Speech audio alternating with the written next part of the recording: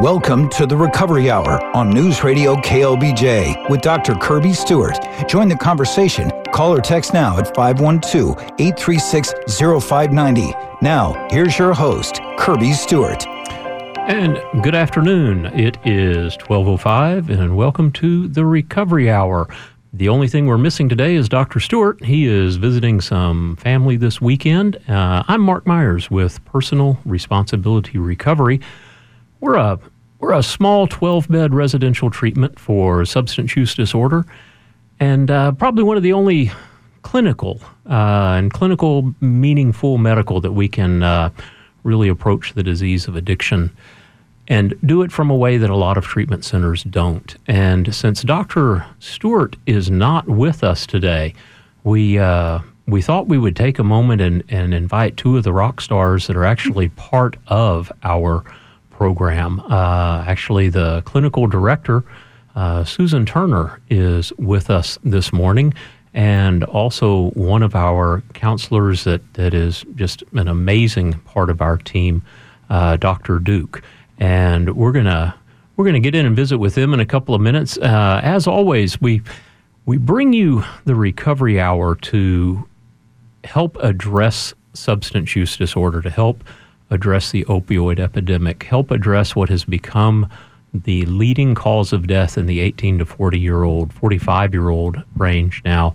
We have a 9/11 style crisis happening every 2 weeks in this country. Over 120,000 died last year, according to CDC. And we're in the business of drug and alcohol substance use treatment. It's a multi-billion-dollar corporations run this each year, and nationally we have an 85% failure rate, and we have to do better. And that's why we were funded, or founded, I should say, is to try and do better. And one of the ways we want to do that is by bringing some resources to folks. So if you want to join our conversation today, please 512-836-0590.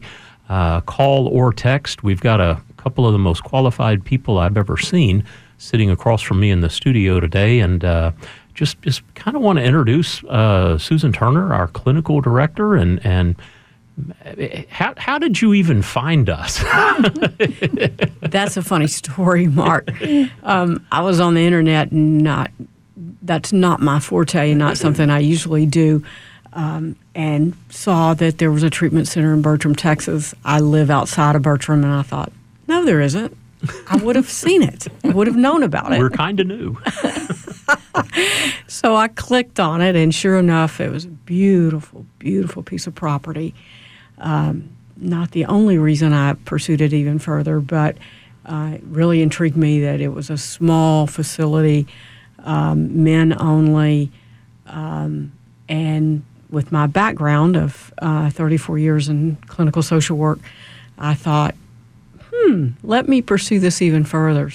And we're so glad you did. I retired from the VA a year and a half prior, and was doing some military family life counseling in schools, and realized that really wasn't what I truly love to do, that addiction therapy is really what I love to do. Just retired from the VA from doing that for about 10 years. So the rest is kind of history. And so far it's been a history that I just love being part of and watching. I know that the clinical aspect of what we do is so different than the clinical aspect of what a lot of treatment centers do. And Dr. Duke, you're such an important part of that, because very, very few centers are going to have a medical doctor that is also a PhD in psychology, that is also a fellow of addiction medicine, as a counselor. Wow. I don't know how we got that lucky, but welcome. Thank you for taking time out of your Sunday to visit with us a little bit this morning. Well, thank you for inviting me. I enjoy this very much, to get the word out about addiction recovery. So many people think that addiction is just a trouble with willpower, and that people just, if they just had the willpower, they wouldn't have any trouble with addiction. The bottom line is it's an inherited disease. If you ask anybody that's in recovery, who else in their family has trouble with this disease, they'll tell you several people. Some people will say, oh, everybody. That's my case. Yes. So that's one of the main things I point out to people is that this is a disease. It is a chronic disease. It is. And you've done this for a while. Yes, I have. The reason I have both doctorates is because when I was a young woman, women weren't allowed into medical school. There might be 2 out of 100 in a class that were female. So when I asked to start medical school, the registrar of one of our big medical schools said to me, "Oh, my dear young woman, we don't take women your age who have only one child." I guess they thought I was going to have a whole bunch more and not go to work. I still have only one child. And you still go to work. And I still go to work. And I worked as an ER doctor for a number of years, I think about 30. And then a friend of mine who was a doctor in recovery had a recovery office, and he knew my background in psychology, and he said, "Would you like to come work with us?" And since I was working ER, I could do both. And it just overwhelmed me. I loved working with the people with substance abuse. They're good people with a very bad disease.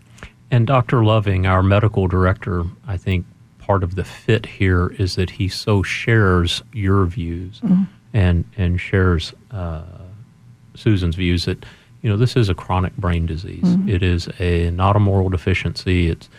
I never woke up, and I am in recovery. I break my anonymity, so to speak. I've been part of this recovery community for about 38 years here in Central Texas, and I never woke up and thought, "Gee, I'm going to go pound down 24 beers today and get arrested for fun." Quite the opposite. I would tell myself, "I'm not going to do that. I'm not going to do that. I'm not going to do that," and then I was off to the races, and it was just something that was not a decision even. That power of choice was removed for me, and that became just, as you say, a chronic lifestyle for years until I ended up in the Austin State Hospital, which our facility is a little gentler landing than the Austin State Hospital was back in the 80s, but what a fabulous program that got me here and got me working in the field of recovery. So I know we've kind of covered a little bit of background on here, and I'm so glad that y'all are here today. And I think what we may want to do, Susan, you've been with the VA for a long time. Is it a fair statement to say that trauma fits into recovery almost every time? Yes. I won't use an absolute and say every time, but high probability that there's trauma related to substance abuse. And yes, I worked with both at the VA, and many times they're medicating the trauma that they experience, either as a young child or in war, in battle, or in with veterans, which shocked me the most when I went to work for the VA, is that sexual abuse is not only a female issue, it is also a male issue in the military. Absolutely. And they have a hard time dealing with that piece and that trauma. And so they end up using for a long time to deal with that shame. And that's one of the keys, and I hope folks join us today. 512-836-0590, of course, on News Radio KLBJ. I know that trauma is such an amazing part of, I believe, Dr. Duke, I think they call it self-medicating. And yes. it's just trying to go one foot in front of the other, and sometimes that's so embedded. And until that is addressed, until that is dealt with, you can go to 30 different treatment facilities. In fact, we see people who have gone to 8, 10, 12 because they're treating only the substance use disorder and not the underlying psychological or the underlying medical which is something that both of you folks are so amazingly qualified to do, and we're so fortunate to have. We're going to take a little quick break here, and when we come back, I think maybe talk a little bit more about that. So again, join us, 512-836-0590, call or text, and we'll be back in just a couple of minutes. Like what you hear? Make sure you never miss a show every Sunday at noon. Go to personalresponsibilityrecovery.com to learn more. Now, back to the Recovery Hour on News Radio KLBJ with Dr. Kirby Stewart. And I'm Mark Myers with Personal Responsibility Recovery. And again, thank you for joining us. It's about 12:18 on KLBJ, Sunday morning. Join us at 512-836-0590, call or text. Again, one of the biggest purposes of this show is to destigmatize the disease of addiction, to kind of demystify it maybe a little bit, even normalize conversations about addiction, because conversations about substance use, it always seems like those are the ones that are kind of whispered in the corner among family members, and they'll whisper here and there in the office setting, or it's a disease. We don't whisper about other diseases.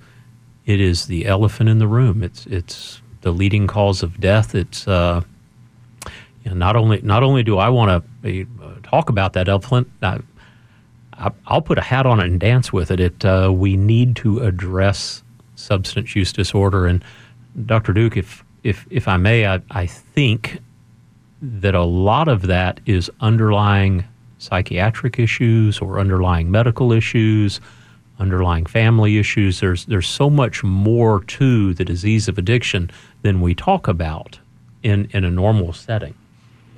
I would say all of the above. Exactly. They are all factors in substance abuse.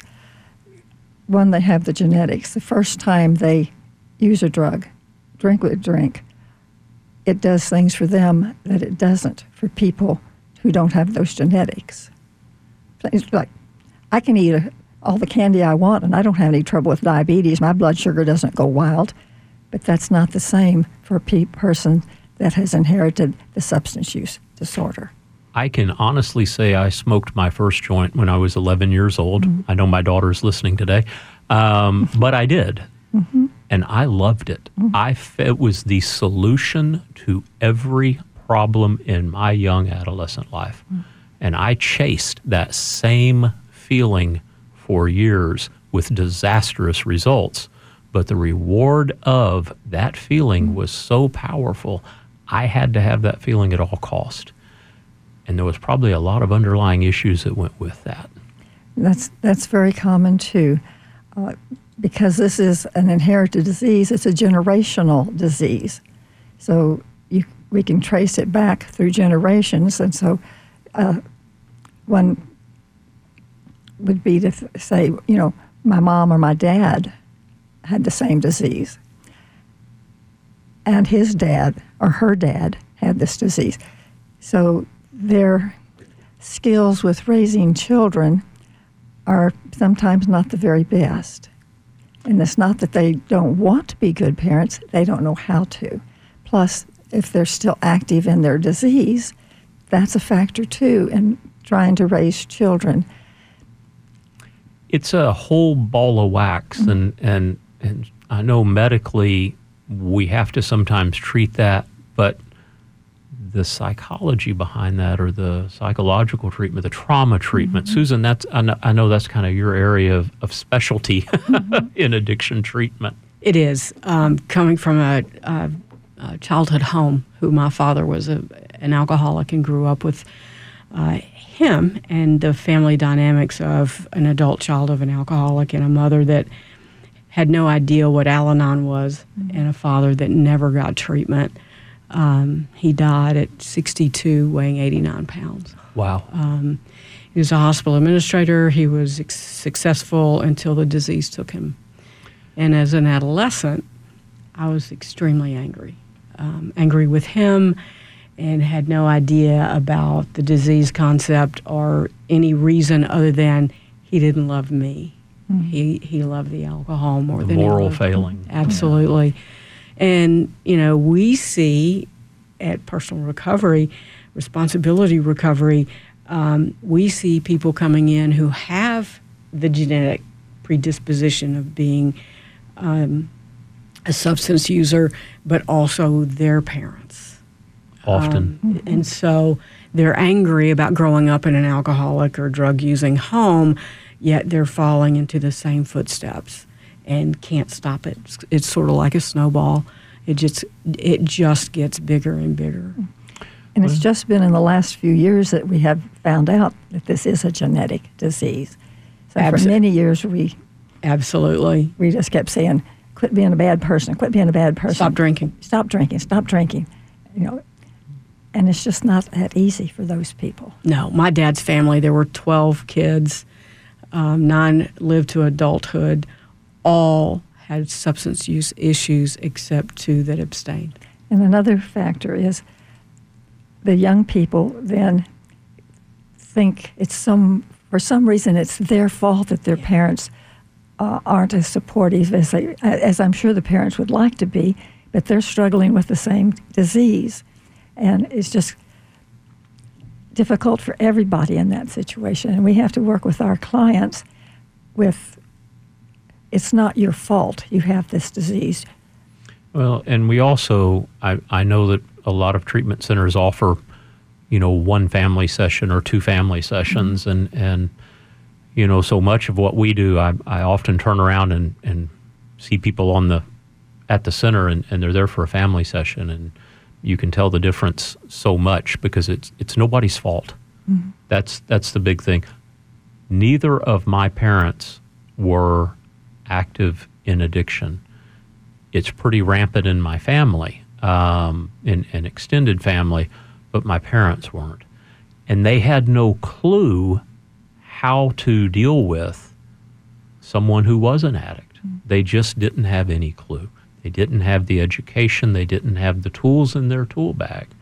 And I think that's what's so important about discussing substance use disorder is it's exactly that. It's a disorder. Mm-hmm. It's a mental, it's in the DSM. I don't know which one we are up to now, 5, 6, 7. But it is a chronic brain disease. Yes. And it has to be treated on an ongoing level. And like any disease, I mean, if I develop diabetes today, I have no idea what I would need to do to treat diabetes. I just don't. I don't have it. So I don't have the education and probably wouldn't understand all of the intricacies of treating that addiction. Mm-hmm. So a lot of what we do, and again, please join us at 512-836-0590, whether it's our center or another center or services, Bluebonnet Trails, Synacor, there's so many, Atomic Souls, an amazing group that we like to partner with, Rise Recovery, Not a Glum Lot with Patrick Hensley. There's so many folks that we have as resources, and we're a pretty good central spot to explore those. Again, personalresponsibilityrecovery.com. Use us as that resource. We're there because, Susan, if I'm not mistaken, this is a journey. This is not a 28-day deal. This is how do you change your life to be able to continue on. Absolutely. We have a 28-day program. It's not over after 28 days. The journey has just begun, and the learning and the process. And we certainly encourage people to continue with outpatient therapy, AA, NA, 12-step program. We are deeply embedded with that process and believe it works because it has worked for so long. And we had a text that just came in that's an interesting text. Why, in your experience, I don't know if you read this text, are you okay answering that question? Absolutely. And the text is to please ask Susan why you think you did not follow in those footsteps as an addict. Very good question. I have 3 other siblings. None of us have the addiction. But what I can tell you from research, and the research I've read, is that many times it skips a generation. And based on what I've read, the reason for that is that we lived it. And there was no way that I was going to become like my father. I'm very, very careful with alcohol or with any kind of drug that pain pills make me sick, so that's probably a good thing. But we are all very, very careful. Me being the youngest child saw the worst of his disease. And then I have a brother that's 4.5 years older, and we both talk about it a lot. Education, maybe. Yeah, education, absolutely. awareness. This is one of the things I talk to our clients about, because most of them have children, that they need to educate their children that there's a possibility they may have inherited this disease and be ready to help them deal with it if they have. I talk to my nieces and nephews because they're the next generation, and they didn't live with my dad, and they didn't see him really because he was gone before they got old enough to know him. So yes, I'm very adamant in letting them know the strong genetic predisposition we have in our family. And like any disease, we talk about cancer. Don't smoke. We talk about diabetes. Watch your diet. We talk about cholesterol. We talk about hypertension. We talk about all of these chronic diseases, and we openly talk about them with our children, with our families. But yet we don't talk about addiction nearly enough, in my opinion. And, again, with the failure rate that's out there within the treatment, I think part of that is education, and maybe part of it's business models of I don't want to get into that, but it certainly, we have to do a better job, and I think part of doing that better job is education. We're up against a quick break here in just a minute, so please join us, 512-836-0590. Call or text. It is 12:30 on News Radio KLBJ, and we will be back here in just a couple of minutes after the break. Like what you hear? Make sure you never miss a show every Sunday at noon. Go to personalresponsibilityrecovery.com to learn more. Now, back to the Recovery Hour on News Radio KLBJ with Dr. Kirby Stewart.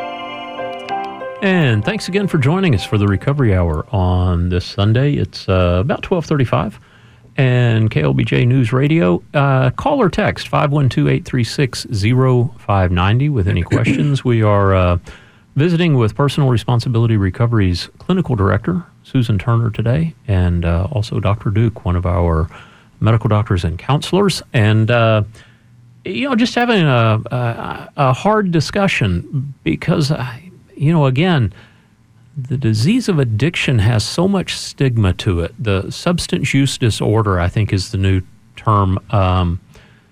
But alcoholism, addiction, it has such a stigma. It has a big stigma, and it's wrought full of shame. Susan, you were talking beforehand about how your family never wanted it talked about even. No, it was not something it was not something that was talked about in our family until his disease had progressed in such a chronic way that he was in the ER over and over again. But no, we were not allowed to talk outside the home about his disease. And that carries such an inherent shame with it to the children, like there's something wrong with the family because someone has a disease. Right. And for us, it was a lot of shame-based. There is something wrong with this family, and you don't bring friends over because you don't know how he's going to respond, what's going to happen. So it can be very isolative also. It can. And the simple education, had that been spun around a little bit, and Dr. Duke, we were talking about the age at which you commented that 11 is not that uncommon. No, very common. I thought I was setting records, but I joke about that, but it's not, because I had several friends with me at that time. And I've talked with people that started at 7 or 8. I've even talked with people whose parents have started them on whatever their drug of choice or alcohol is. So it starts so early, and we're talking about young people. How do they know how to get out of this problem? All they know is, hey, wow, I take this and I feel really good.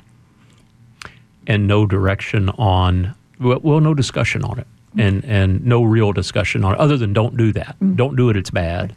And I know from hard-won experience that nothing is going to stop me from doing that based on shame or based on guilt or any of those things. It's going to have to come with a better education. Well, but those bad feelings will encourage you to take drugs to make you feel better. So it's continue an endless, to self-medicate. Endless cycle. It is an endless cycle. So other than family discussions and things, that's moving forward. But the folks that are already so deep in this, raise your hand. Say, I need help. That's the whole key here. That this is a medical diagnosis, not a shame diagnosis. 100%. And not only is it a medical diagnosis, it is chronic, it is progressive, and it's got a really bad outcome untreated. It's not something you typically survive. It's not. No. And it is such a slow progression in the beginning. It's well disguised. And again, I think that conversations like this are things that just have to become more the normal type of conversation. It's the disease of addiction. If you got it, raise your hand and let's talk about it, because it is treatable. It is possible to put into remission. It is treatable, and it is not a shameful thing. In fact, excuse me, I tell my clients, pat yourself on the back. You have made a difficult lifestyle change, and they should be proud of themselves that they have done this hard work and taken care. Ask a diabetic. It's not easy to be a diabetic. It's not. You have to take medication. A lot of people have to take injections every day. I would hate to have to inject myself every day. I'm just chicken about giving myself a shot. But they do that every day, and they stay on a healthy diet. And nobody says, oh, shame on you, you're a diabetic. Exactly. Yes. Exactly. And that is, again, my biggest goal, and our goal is PR recovery to destigmatize what's going on here. But once you're in the middle of it, we have to recognize that. We have to come in and make some significant changes. Susan, I'm assuming that's not easy to do. I am in the rooms, I'm in the 12-step rooms, and based on traditions, I don't identify that, but I will say the 12-step programs of recovery have been a huge part of my life, and that's what recovery looks like after you leave our program, and that has to be part of a really great comprehensive plan. That is my insulin. That is how I maintain. That's how I stay in remission. Organizations like Not a Glum Lot, organizations like Atomic Souls, Rise Recovery, that's my insulin. Your support system. The support system, the connections that are made that start often in residential treatment or in some type of counseling and treatment. And Susan, I watch your sessions, I watch your groups sometimes from afar, and I'm just amazed because everyone, once they're educated, very few people want to live like this. No, they don't want to live like that.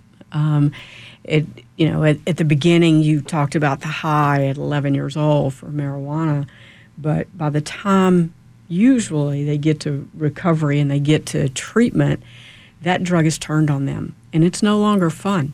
It has them. They don't have it.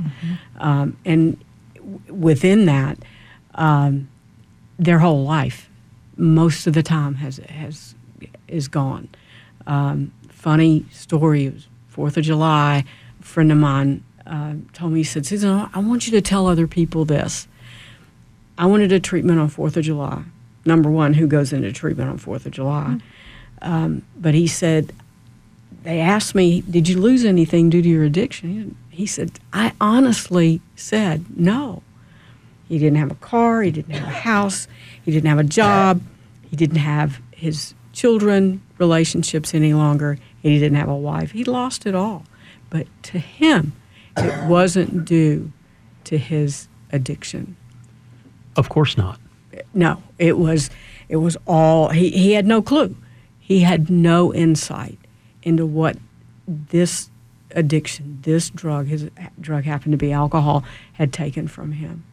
And in those 30 days that he spent in treatment, he began to be enlightened. It's not over in 28 days.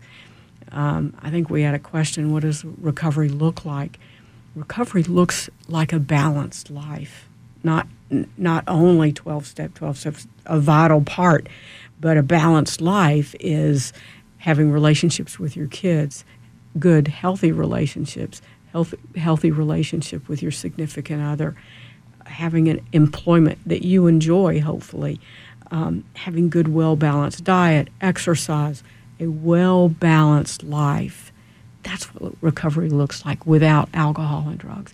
And also, the neat part that I get to see in our program is that they come in down and out, and you get to see them with joy, true joy and contentment. And that, to me, can't be bought. No way. We get to experience that and see that. We do. And you know, Dr. Stewart, I'm sitting here thinking of some of his words also when Dr. Stewart says often that the drugs and alcohol just hijack your reward system. Yeah. You are given the reward by the substance, and the consequences that you face don't even come close to what that reward is given or you receive. And you just chase that reward, and you start making decisions based solely on the reward of the substance that you're using, and nothing else matters. And then that reward ceases to exist, and the consequences at some point outrun it. And you know, by that time, there's a saying in our literature, and I won't identify that literature, but it says, when we come to a point that we can no longer function with or without the use of drugs. Wow. With or without the use of drugs, what is there left to do? Jails, institutions, and death. I've tried 2 out of the 3. Absolutely. And fortunately, I found recovery.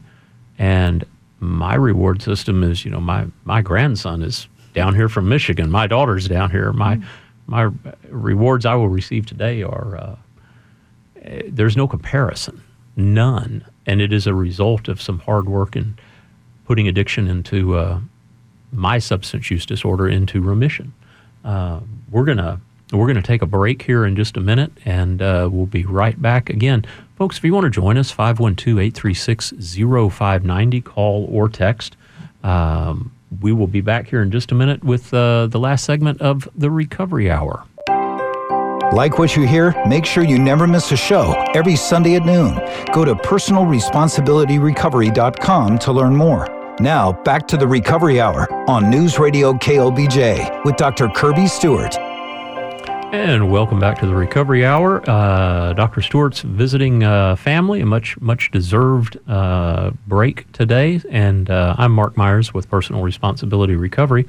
And our incredible guest today, Susan Turner, our clinical director, and Dr. Duke, one of our medical doctors and counselors that, you know, allows us to approach substance use disorder, the disease of addiction, the disease of alcoholism, maybe in a little bit different direction. We've been talking a lot about education today. I'm probably going to be told too much about personal experience today, but you know, Dr. Duke, you mentioned it earlier. I am kind of proud of the fact that I made those changes. It's hard work. It's hard work, and to make major lifestyle changes is hard work. It is, and probably the single biggest gift I've been given as a recovering addict is a 30-year-old daughter that has never seen me under the influence. Mm-hmm. And the ability to not shy away from talking about the disease of addiction. I was 25 when I found recovery, and you know, to be able to recognize that depression is a part of our family. It's a part of my wife's family. There is some underlying issues that have to be acknowledged, have to be treated, have to be talked about, because self-medication doesn't work. I tried that, and you know, if there was a Hall of Fame for addicts, I'd probably be in it. But I mean, it's the education is what breaks that. The knowledge is what breaks that. Professionals such as yourselves is what breaks that. And yeah. You looked like you wanted to say something. I'm sorry. No, yes. I was thinking about something. I think the fact that you can be proud of it is what we need, is part of the word we need to get out to people, is that this is hard work. And, we want you to pat yourself on the back, and we want to pat you on the back. But I think it's really important you brought up what we call dual diagnosis, that many people have underlying anxiety, depression, various other PTSD is one of the ones Susan has worked with in the VA.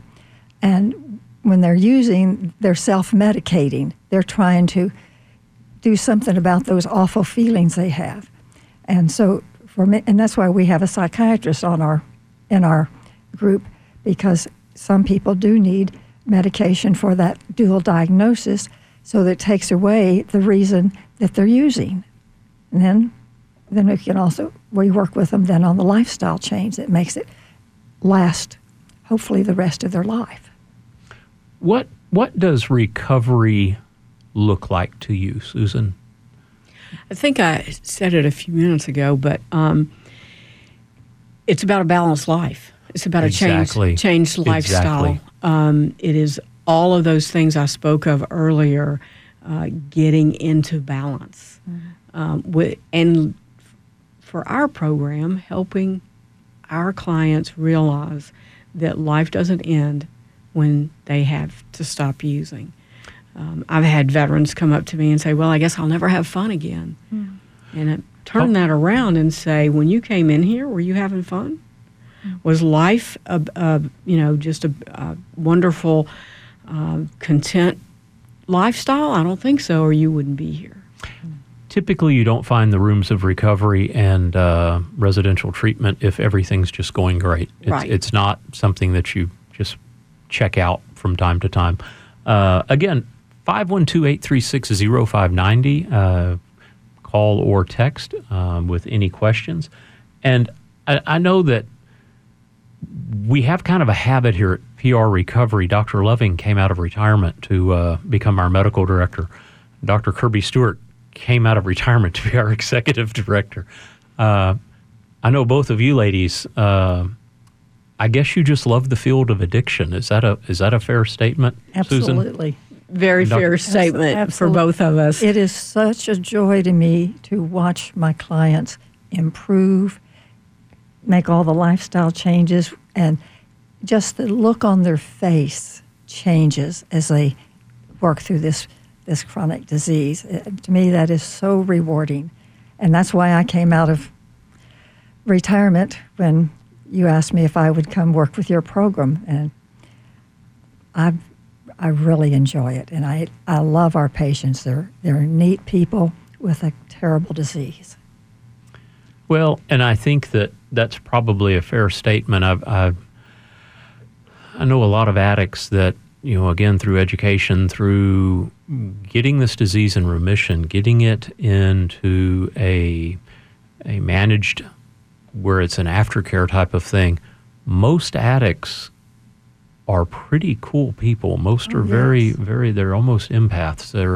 They feel the world. I'm not at all ashamed to say I'm part of the recovery community today, and there was a long period of my life where I was ashamed to say that I was part of the substance use disorder. I'm not responsible for the disease of addiction and how it affected my life, but I am responsible for my recovery. And that's something that we say in the rooms all the time, the 12-step rooms of recovery, is that you are responsible for your recovery. It takes some work, and that work is an ongoing process. But the foundation of that work has to start with some pretty knowledgeable people. And Susan is our clinical director. I know you have a whole curriculum of things. And again, I'm an addict. I'm actually a photographer by trade. So there's a lot of words and things thrown around, modalities and how we treat and all of the clinical things. There seems to be this whole, mystified or mystic, what is treatment? What do we call treatment? What do we do? What does that look like? Our program, and I think first and foremost, which we could not do at the VA where I was, and that was 12-step. I think 12-step has worked since 1932. I think it's still going to work tomorrow. It's still working today. Just for today. Yeah, we use it, and we use it very well. And you hired me, and I distinctly remember when I interviewed, I thought, well, they probably won't want me because I'm not a 12-step person. That's not my background. I'm a clinician. I'm a therapist. And you said, no, that's exactly what we want. Exactly. And I said, oh, okay, then this might go forward.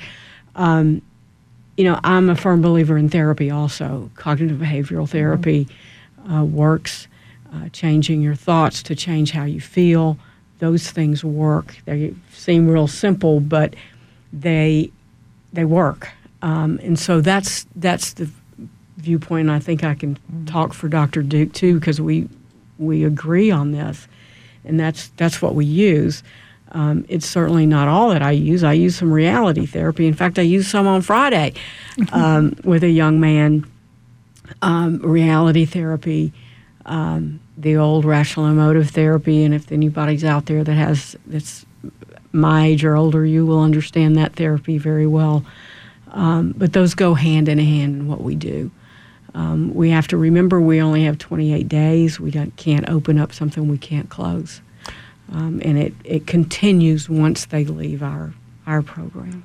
We have often said we don't know what flavor of crazy someone's going to be when they come in, but whatever it is, I don't believe any treatment center can cure that in 28 days or 60 days or even 90-day programs. But what we can do is give you a foundation so solid, a toolbox with every tool in it that you need to maintain sobriety, to maintain living without the compulsive obsessive use of drugs. Because the moment those re-enter the picture, then all bets are off, because everything else, the self-medication starts, all of the work on oneself stops.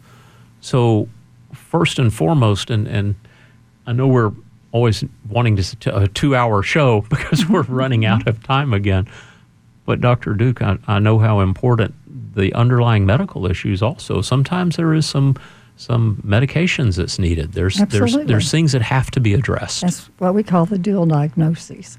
That they are self-medicating their disease of addiction. The other thing I'd like to point out quickly is that several of our staff members are in recovery. Most. Yes, most all of them, as a matter of fact. And so they have inside knowledge of what it's like to go through this process. And I think that is so important to our clients, to see you and the other people as role models that, golly, you did it, maybe I can.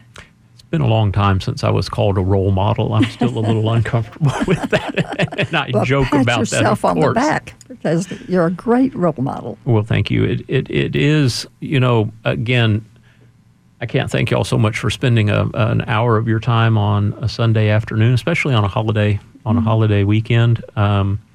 This is Independence Day, and last year we commented that Independence Day doesn't mean much for someone who is suffering the disease of addiction or substance use disorder, because you don't have any independence. It's been robbed from you.